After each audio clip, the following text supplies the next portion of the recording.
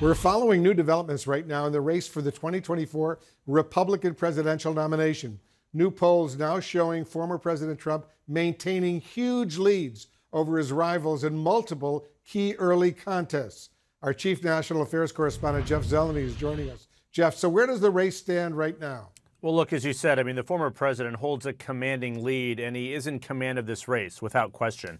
But this is largely becoming a race for second place, a race to eventually go head-to-head with him. And we see a lot of national polls, of course, but we're starting to get a closer look at these state-by-state polls, which, of course, are much more important. So let's take a look at some of those recent ones that just give a snapshot in time of where the race is. In Iowa, for example, a poll out yesterday from Fox News shows that the former president is at 46%. Certainly a head and shoulders away. But look below there. Governor Ron DeSantis from Florida, he has fallen considerably. Nikki Haley, the former South Carolina governor and UN ambassador, she has climbed.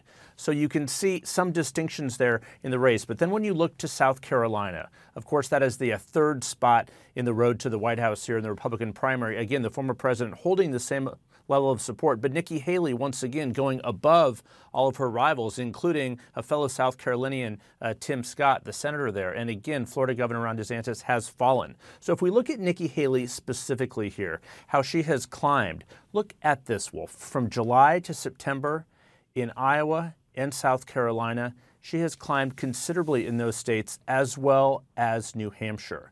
And we look at New Hampshire overall. This is a place where she was campaigning in this afternoon. Now, she is locked in a fight for second place here. Donald Trump not quite as high in New Hampshire, 39%.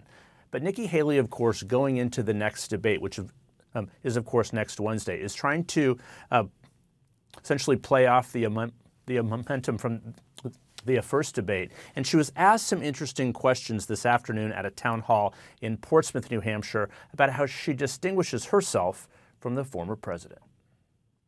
He was the right president at the right time. He was thin-skinned and easily distracted. He didn't do anything on fiscal policy and really spent a lot of money, and we're all paying the price for it. He used to be good on foreign policy, and now he has started to walk it back and get weak in the knees when it comes to Ukraine. So this, of course, is the challenge for all of the Republican candidates. How do they walk that fine line of distinguishing themselves and differentiating themselves from the former president, particularly her, because she, of course, served in his administration. But Wolf, one of the reasons that she is gaining ground, it is because of the moderates. So that message is likely to resonate there with her. She'll be giving a major economic address tomorrow in New Hampshire, again, trying to make the case to voters there. But Wolf, that next debate next week, it truly is a race for second place.